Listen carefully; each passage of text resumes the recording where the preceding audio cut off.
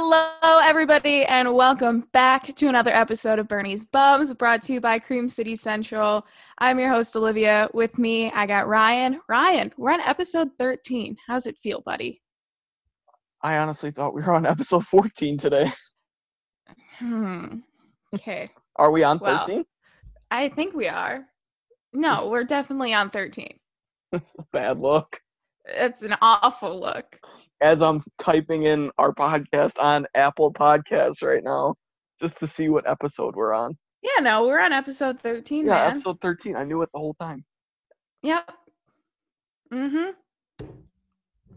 All right. Well, All right.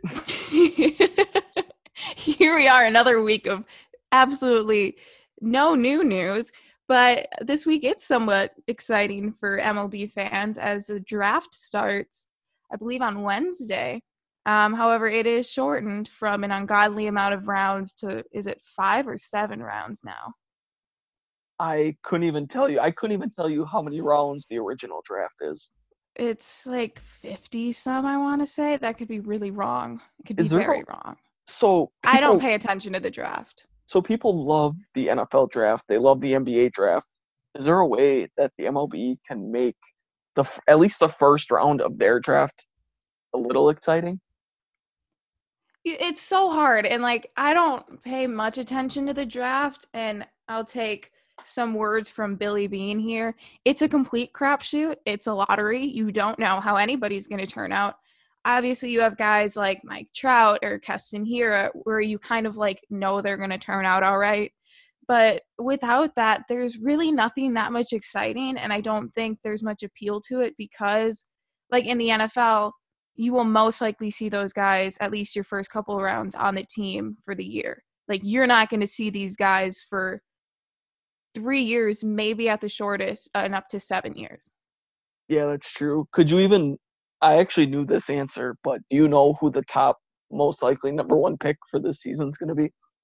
No, isn't it a pitcher? I No, it's a feel like it's a first baseman out of Arizona State, actually, and it's Spencer Torkelson is his name. Oh yeah. I've heard of the name. I again don't pay that much attention because it is a crapshoot. But I But think he's the only guy in this draft that we might be able to see within the next 2 seasons. yeah. And I think it was interesting though, because kind of with everything going on, there was thoughts that the Angels would punt the first round in order to save money, which I feel like, I mean, it's not true. Like they came out and said we're not doing it. But I think it kind of is an interesting strategy for this time. I don't know. I thought that was interesting. I don't know how much money are they actually saving by doing it. Well, I mean, your first round guy gets a hefty signing bonus. And if there's nobody out there who's going to be, who you feel like is going to be at the major league level, like a very good player, then I don't know. Fair enough. The Angels are actually my AL team that I cheer for. That's what a random team. What the hell, dude? Oh, what team do you want me to cheer for from the AL?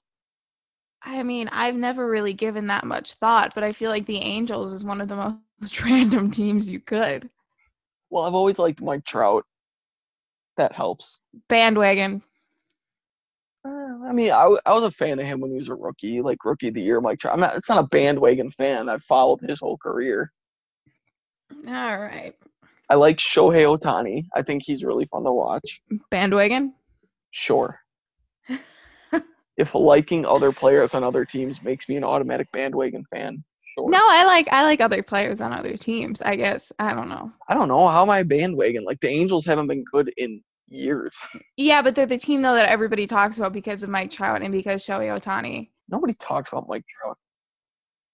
Okay, that's true outside of baseball, but inside of baseball, people talk about Mike Trout. And they should, as they should. As they should, and he should be talked about outside of baseball. Honestly, I really wish I could have watched baseball, from before the 1970s, because that's kind of when I stopped, like, really looking at accolades. Like, anything after 1970, I kind of consider more impressive to me. But I wish, because I'm ready to crown Mike Trout as my greatest player ever already. Oh, wow. There's a lot to take in from that statement. So you, wait. So you think anything before 1970 is like ancient history, right? Like that's right. Am I hearing you correctly? Well, not ancient history, but like Willie Mays, for example, hit 650 home runs. But I don't know the kind of pitching that he was going after. Oh, Like I see. I like see. I've seen that Sandy Koufax, for example, threw, you know, 98 miles an hour, but nobody could prove that, and that's where I kind of struggle. I see. So did I just hear that you're a fan of tracking stats and Statcast? Did I just hear that come out of your mouth? I'm a fan, Inherently? I don't know. I'm a fan of like different eras and knowing what their competition was and ranking them according. Okay, Like that's I fair. think, for example, I think up until a certain point, up until just recently, say like 2010, I think hitters have always been inherently better than pitchers, like as overall.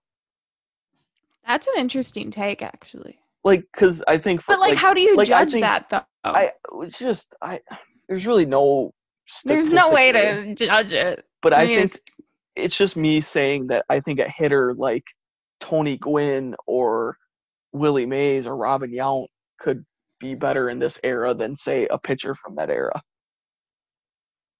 okay. Yeah, I see where you're coming from. Or I I guess it mean, because I mean, though, you could totally make the argument that pitchers are pitching like significantly faster than they were 20 years ago.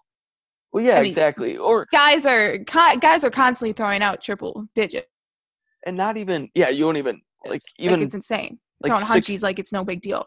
6 years ago you could name every 100-mile-an-hour pitcher, but now it's Yeah. I Now mean it's so common. there's a guy like Ray Black for the Brewers in the minors who he's got a lot of potential, but still can barely sniff the majors, and he throws 101 miles an hour.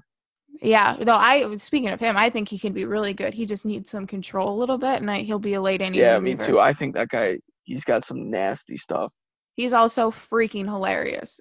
Um, I've But met him a couple times. He's hilarious. but Great real guy. quick, going back, I just think not talking about Hall of Fame players, but just like the average hitter from say 1988 would be better in today's era than the average pitcher in 1988.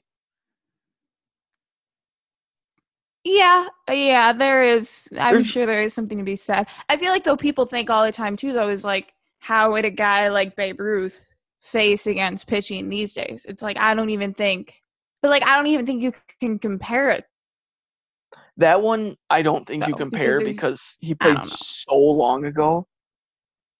And and I that's the thing. I honestly don't think you compare it, but when you consider greatest of all time, that's why it's really hard to put Babe Ruth in that conversation just because I mean what he did for baseball, yes, great, but I don't know, was 715 just not an empty number, but it's a lot more impressive for a guy to hit 500 home runs now than I think it was to hit 715 then. No, I completely agree. Okay, good. Then we can move on. Completely agree. Anyway, I don't know where I don't know where that conversation came from, but it was a good one. All right, this week we were lucky enough to chat with Max Lazar. He is a right-handed pitcher in our minor league system. Last year, he pitched mostly with the Wisconsin Timber Rattlers, and this year he was slated to be a Carolina Mudcat, which is our high A system, when or even if the minor league baseball season ever happens. But he's a super interesting guy. I think he's full of potential. He has surprisingly high strikeout numbers for being a quote unquote slower pitcher. His pitches stick around kind of higher 80s, lower 90s. So I think that's really interesting and just an interesting delivery that he has. Not your typical, throws very like overhand. His fastball is very overhand. So yeah, super interesting guy. No, it's like you said, it's really interesting to see how his career will progress because I do think because he's a tall guy, he's 6'3", 185 pounds. I think that he will grow into his body a little bit more and kind of get that velocity up to 92, 93. But I think right now his ability to, throw in the upper 80s but still strike out guys at an incredible rate is very promising because he's learning how to pitch and mix up his speeds and locate his other pitches before just relying on a power fastball. Yeah, and it's interesting. Speaking of his fastball, I was reading some scouting reports on him because I mean, that's what I do in my free time. And scouts have described his fastball as like invisible, where like hitters can't even see it. And I think, again, like what we were talking about for being, you're slower than average. I don't even know what average is nowadays, but slower than what I would assume average would be. That's a pretty impressive feat considering that it is only coming in at maybe 91 miles an hour. Well, it just shows that perception and being a deceptive pitcher can really add to what you do. I mean, Josh Hader, I mean, yeah, he throws a crazy fastball at, 95, but a lot of hitters are quoted as saying it looks like he's throwing 105. Like just the way his arm angle is and his delivery. I think Max Lazar has a little bit of that in him. Yeah, and I think, you talked about his height. I think that is also a huge thing because I think I remember Travis Shaw talking about Kenley Jansen at one point and how with Jansen, he's obviously a very big guy himself. And you all like he doesn't release the ball, like his front foot is almost on the grass when he releases the ball. So I think that's one thing too that Max Lazar has in his favor is some height and almost deception in that way where he steps so much forward in the mound where players aren't able to see the spin of the ball that early. Yeah, I'm really excited to see what happens. You think that he would start the season in high A? Yeah, I think he was even optioned there technically in Carolina, but normally players spend a max of one season down in low A, so I would assume he would just be a Carolina Mudcat. Um, And unfortunately, I wasn't a part of this interview yet again. Life gets in the way, but Olivia, from what I heard, conducted a great interview. And should we get right into it? yeah, here's Max Lazar. All right. So if I'm correct, you spent this past off season training in our Arizona facility, in the Brewers Arizona facility? Yes. All right. So kind of my question for you is like, who were you working out with a lot, and what were some of the things that you were able to pick up working out down there? So there's about 10 guys there for the most part, players, and mostly players that either were in Appleton for the season or Colorado. So some of the younger guys, and they had, because the facilities used full all year round for rehab and that stuff. And with the whole renovation, there were so many new amenities and a bigger weight room and more space, and so they invited some guys out there to work out there and take advantage of it. So yeah, there was, people from every department, strength and conditioning, base coaches, field coaches, and yeah, so it was just, practice in the morning, workouts. They had workouts tailored to specific players, specific needs, and as well as kitchen staff and everything, so meals for us and everything. So it was a really cool experience. Yeah, I remember when I kind of saw the blueprints of what they were going to do down there, I was like, holy crap, these players are, like, they have the whole place to themselves, basically. Yeah, compared to the complex because my first year I was drafted, I went right to AZL, and it was the last year of the old complex. So I got to experience a little bit of what it was like, and it's totally new. So yeah, definitely a bit of an upgrade, I can imagine. Yes, definitely. All right, and kind of looking into your pitching, kind of your delivery and release style, people see a little bit of Mike Fiers, some Tyler Thornburg. So when you were growing up, who were the pitchers that you kind of grew up emulating or watching their game, wanting to be that? Delivery just comes naturally, whatever, just like a batting stance, it's whatever you're comfortable with, whatever works for you. So, and then your ability to repeat it. So, if you have an awkward delivery to other people, but you can do it over and over again and it works for you, then I would say just keep doing it. So Mike Fiers, he's actually from the same area down here in South Florida. So that's pretty cool that people see that in me, being from the same area, and because I grew up knowing who he was and everything. Yeah, but, that's awesome. Yeah, as far as professionally, I grew up a Marlins fan, so Josh Beckett, Dontrell Willis, those were some of the good pitchers. when I was growing up looking up to, being a Marlins fan. Absolutely. And I was looking in a couple of your scouting reports and just kind of looking at, what people are saying about you, and a lot of praise for your fastball. And even though it's a little bit slower than kind of your average fastball, what about your fastball makes it so unhittable to the hitter? I mean, honestly, I don't really have an answer to that. I know it's kind of weird to say, but I just have so much confidence with it that I'm going to throw it and he's not going to hit it. So, doing a lot of the analytics because of how baseball is moving analytically, they'll look at, spin on the ball and spin direction and all that and release point and all that stuff. So we found with my fastball, the way I release it, I have it's released it's released closer to home plate as I could say, and yeah. it's released over the top really high, and the ball spins at a high rate, so it'll kind of rise. It looks like it's rising out of the hand, so to say. Interesting. And we found, so you'll hear a lot of times, coaches will say, just throw strikes. But if you can get a strike on a ball out of the strike zone, a batter can swing at it, that's still a strike. And I found out I was throwing my fastball a lot high in the zone, and guys were swinging and missing at it. So I was throwing a lot high in the zone, and guys, kind of like Josh Hader would get swings and misses, balls not even close.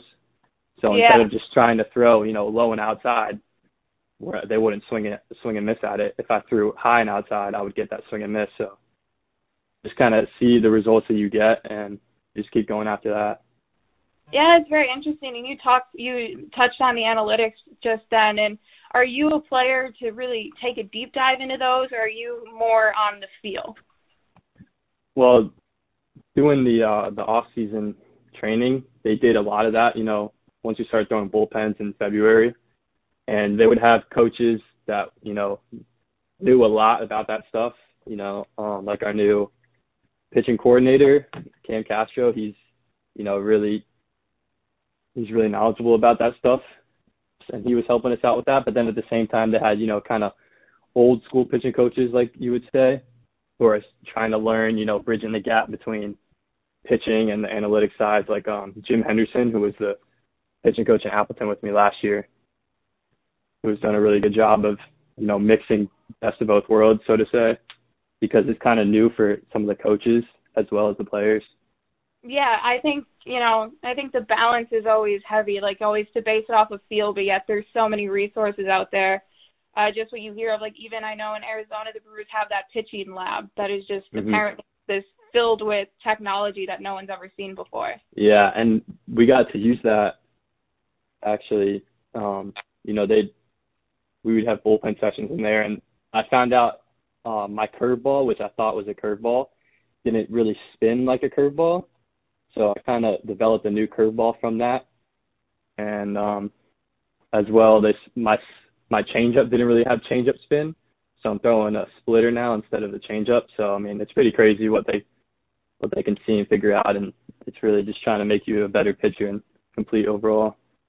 Yeah, that's crazy. And you've also been talked about being a strikeout pitcher. Has that been something that you've always been a strikeout pitcher, or something that's come as of recently? I mean, I don't know. I saw I was getting results, with high fastballs, and I was getting strikeouts, and I just kept going for it. But in high school, out there pitching, I was just really a fastball pitcher because I could throw strikes with it a lot. But getting to pro ball, my first couple of years, I didn't really have the strikeout numbers. I think, you try not to look too in depth in your stats and everything because that you can get kind of crazy. So even if you are pitching well, you try not to pay attention to that stuff because it can take you out of what you're trying to do as far as just, taking pitch by pitch. Yeah, and, you played in Appleton last year, and it's kind of interesting because I actually work at the stadium during the summer. So I was really excited when we got this interview with you because, I always heard you just working there. And I'm always curious, kind of playing in Appleton, and, it gets cold up here in Wisconsin. So how is there any different, preparation that you have to take into account pitching in a colder climate rather than, in the Arizona League where it's obviously very warm. Hmm. Yeah, I mean, Appleton was an awesome place to play. I mean, from the fans and the atmosphere there it was really fun. But yeah, it was my first time seeing snow actually. Being in Wisconsin for the first time, even though it was over the summer. I mean, April and May it snowed a bunch, and yeah. So just warming up. I mean, you really got to get your blood going. I mean, I feel like once I was in the game, I was just locked in on what I had to do. But warming up in the bullpen, making sure you get loose and getting your blood flow, I'd say is pretty important. Yeah, and I have one last question for you, just so I don't take up a lot of your time. But the last question I always like to ask to the minor league players is, what has been the weirdest minor league experience that you've had, and is the minors anything like the movie Bull Durham? Oh man, I don't know. I mean, there's so many stories, but I mean, Beloit, Wisconsin is unlike anything I've ever seen before, and so that was we had opening day in Beloit, Wisconsin, and it was like 25 degrees, 30 degrees, and there was like 50 people there, and and I'm sitting in the dugout freezing, can't feel my toes or anything. But yeah, the Midwest League, I mean, the travel wasn't great, but I mean, those are some of the times that, you think they're terrible and, this stinks, but it's like an experience that not many people get to experience. I mean, being in hotels with your buddies, I mean, the other teammates, just messing around, hanging out. I mean, that's the best part of the game, honestly, and that's what we're missing right now, just being together as a team and hanging out. Yeah, no doubt. I'd just like to thank you for coming on and talking with me a little bit. I really appreciate it. Much appreciated. Yeah, Obviously, no problem. I'm sure you're eager to get back to the field and restart things hopefully sometime soon. Yeah, of course, hopefully. I mean, I know as much as you guys, just paying attention to what's going on, so. Yeah, refreshing the Twitter feed every 5 seconds, waiting for something new to come in. I don't know. It's crazy times right now, so. But absolutely. You guys got to hang in there just like us, so. Yeah, and one last thing that I like to leave for everybody, is there anything that you'd like to mention, anything that you're doing that you'd like to advertise for our listeners? They could follow me on social media, I guess. I mean, I'm not too active because, I don't know, things to be taken out of context, nowadays, so everybody's got to be careful what they put out there and stuff, but, yeah, they could follow me at my Instagram and Twitter is Max Lazar with the _ at the end. Absolutely, man. Once again, thank you so much for talking with me. Yes, thank you. Take care. Have a good one. And we're back from the interview, back to real time. I don't know if I like that one. We're going to keep it because I really prefer not to do it over again. Actually, let me rephrase that. I like the interview. I just don't like how you brought us back. Oh, yeah, don't get it mixed up there, Ryan. The interview was great. Great guy. Shout out to him. Yeah, shout out to Max Lazar. Go follow him on Twitter. He's got an excellent name, Major Laser. Go follow him. Yeah. Yeah, follow him, Twitter and Instagram. Yeah. What else? Just is Twitter, Instagram, yeah? Yeah, that's all I got. The rest is in the interview. And here we go again, talking about the same subject that we've been talking about for the past 4 weeks. Will there be a baseball season? My answer keeps changing, man. At one point, like a week ago, I was like, yes, there's going to be baseball. And then I hit a point where it's like, I don't even see where a season can come from this. And then now I'm like, there's a decent shot. Like, this is an emotional roller coaster for everyone, and I very much don't appreciate it. Will the MLB and MLBPA ever get along? No. But you said it best in our notes. It really does seem like there's been 500 different proposals. Yeah, and I think the media plays such a huge part in it, because anytime one of them like makes a move or like makes a decision on what they're going to do, you hear about it. It's like MLB allegedly is supposed to be reporting in for a 48-game season. And then all of a sudden it's, 50-50 revenue. Like, you hear so much, and it's like, can we just get to a point where I can see Christian Yelich and Keston Hiura back on a baseball field again. Like, Can't it's all I ever wanted. can't these owners and execs, like, can't they just listen to what the players want? I mean, is it that hard? Oh, and it was interesting. I came across a tweet. Let me pull it up real quick. And it was a very interesting tweet on how the owners are going about this. It's from Mike Axa, Axisa. I don't know how to pronounce his last name. But Mike said so these are some of the proposals that the owners have put in. 82 games at a sliding scale is around a 33% salary. 50 games at prorated play is around 33% salary. And 76 games at 75% prorated play pay, good Lord, is at 33% salary. So from what he found is the MLB pretty much keeps putting in the same proposal in just in different ways, which is, and I can see, because originally when they put in like the 76 games at a 75% prorated, I was like, okay, like we may be getting somewhere. And then the MLBPA was like, it's kind of a step back. And I was like, why are we saying this? Like, I think this was a step forward. And then hearing that, it's like, okay, I can see where frustration is starting to rise. Yeah, it's just I'm reading kind of a funny tweet right now because you brought it up, and I remember I had one saved. But Matt Ellentuck, he tweeted back on May 27th. He says, "I'm still shook that someone sent MLB a 'you have $15 to make a team' meme, and they said okay and sent that proposal to the players union." This whole thing is just a mess. Like, it's a disaster, and I just want to see baseball again. Like, I'm starting to get genuinely angry because you see organizations like you saw the NBA. They were able to figure their crap out pretty quick. And I mean, they had an easier route to get. They don't have to figure out salaries and everything Well, since they're and resuming a season. But it's exactly. like, they were able to figure it out pretty damn quick. Like, there was even no animosity. Now, you see players on Twitter. Jack Flaherty's been pretty vocal. Like, he's been hilarious, and I think he has every right to be saying what he's saying. But it's like there comes a point where now the MLB just looks so bad. Like, even everybody, like, we're talking MLB, MLBPA, I don't care what side you're on. Like, everybody just looks awful because we can't get our crap together, and we've been trying to do this for the last month and a half. Yeah, I mean, what were they doing in March? What were they doing in April? I mean, they knew they wanted the season to come back, I believe, all the way back when this whole thing started. And I feel like the both sides, I'm starting to lean more towards we're not going to have a season. I just feel like both sides are not even close right now.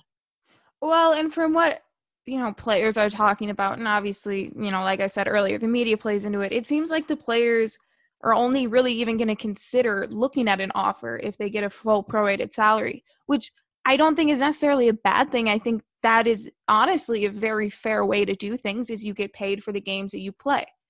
That But sounds then fair to me. that sounds logical. And I don't know. I mean, unless, and like, this is where things get tricky too, is like, the NBA, NFL, they all have salary caps. So the league, there's some communication between the teams in the league about how much each team is making so they can get an even salary cap for every team. That's just kind of how it works. But in the MLB, when there's no salary cap, nobody knows what each team is making. Nobody really knows. And so I feel like the players are having a hard time cutting back anymore because these owners, from the looks of it, I mean, they're all billionaires. They all own a baseball team. It's a bad look. And I think the players at one point kind of said, like, if you show us legitimately how much money you're losing and how, like, quote unquote, down in the dumps you are right now, then maybe we'll consider not going full prorated. But at this point, I don't know. Please excuse this interruption and very drastic change in, I'm sure, audio quality.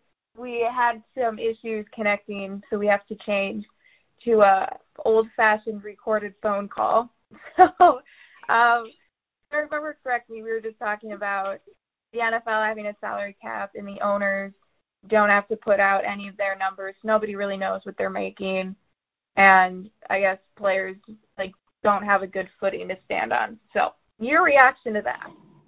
Yeah, it's just it confuses me because you'll see teams like the Brewers, for example, say that they're running the team, like they're running in the negatives, meaning they're not making any money.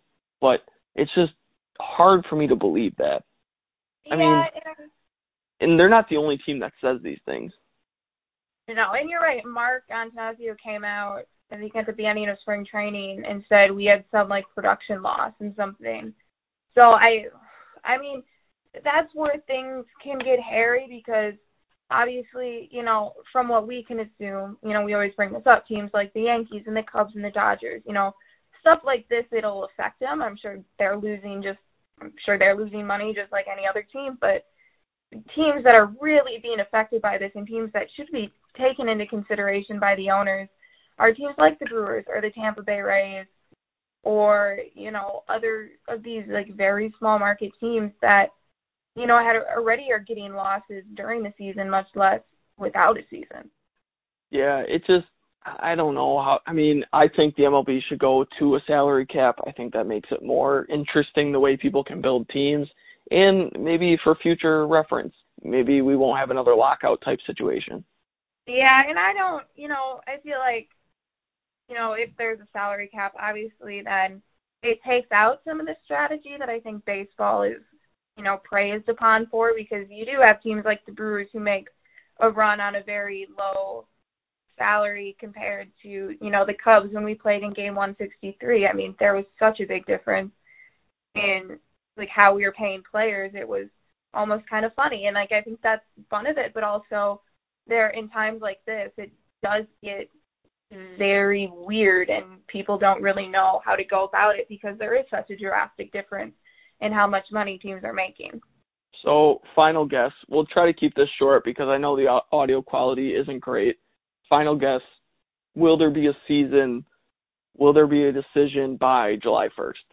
I mean, they better, if there is going to be a season, which I think there is, it better be done by July 1st because their point that they wanted to at least start playing baseball was like July 10th or something. So, I mean, I think there's going to be baseball. I'm kind of back on where I think there is a decent chance, but if things keep getting dragged out like this, then, I don't know. Yeah, they're running out of time. Yeah. I mean, back in May, beginning of May, it's all fun and games trying to, send each other the worst proposals possible. But now, I mean, they're running out of time. If there's going to be a season, there needs to be a decision made within the next 2 weeks, in my opinion. Yeah, and I would agree. And I think one last thing that I'll say about this is, we're not looking like baseball altogether just doesn't look good right now because we're the only ones who haven't started the season and we can't get our crap together. And the NBA, the NHL are figuring stuff out.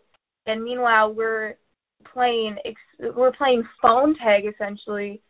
And like you said, we're trying to give each other the worst proposal ever. Like it looks awful. And for a sport that already loses viewership and gets completely torn apart by the general public who doesn't watch it, this isn't helping them at all. No, it doesn't help generate new fans in any way possible. No, we're losing people by the minute here. It's time to figure this out. They're losing me. Oh, not really. My God. I was going to say, who am I going to do a podcast with then? Yeah, not really, but I'm going to say it just for dramatic effect. All right. I respect that. Thank you. I'll title this, Ryan Loses Interest in Baseball. We'll get the clickbait going. Yeah. People get mad about clickbait. I don't know it about works, that one. Though. It makes people money, man. That's my favorite thing whenever I get an article posted on Bleacher Report.